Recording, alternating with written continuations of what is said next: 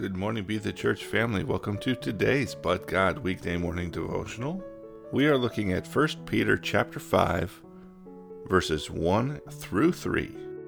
Therefore, I urge elders among you, as your fellow elder and a witness of the sufferings of Christ, and one who is also a fellow partaker of the glory that is to be revealed, shepherd the flock of God among you, exercising oversight, not under compulsion but voluntarily, according to the will of God, and not with greed, but with eagerness, nor yet as domineering over those assigned to your care, but by providing to be examples to the flock. Yes, Peter is calling out the elders in this passage, but that does not mean that we can't all learn from these verses.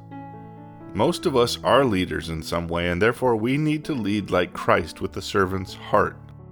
We must fervently and consistently seek the will of our Lord and Savior Jesus Christ through prayer.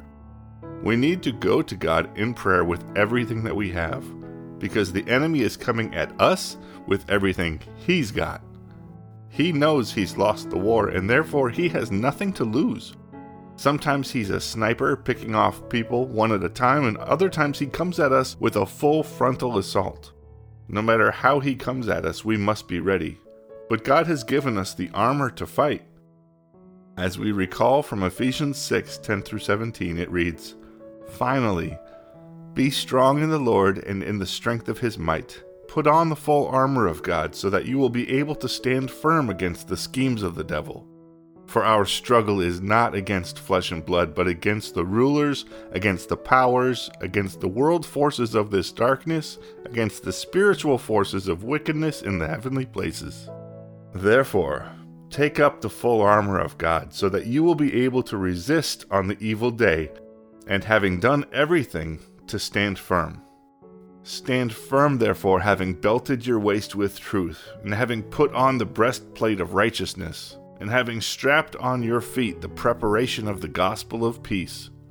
In addition to all, taking up the shield of faith, with which you will be able to extinguish all the flaming arrows of the evil one, and take the helmet of salvation and the sword of the Spirit, which is the word of God." The instructions are clear. We must be servant leaders and pray for those in need so that we can help them fight. So let us get on our knees and pray so that we can utilize the full armor of God and vanquish the evil one's schemes. Lord, we praise and honor your mighty and holy name. We thank you for all your incredible blessings. Lord, we know that you have given us all the tools we need to fight. You've given us the strength we need to use the tools. Help us to pray without ceasing and rest in your holy word. In Jesus' name, amen. Shalom, shalom blessings, press in and press on.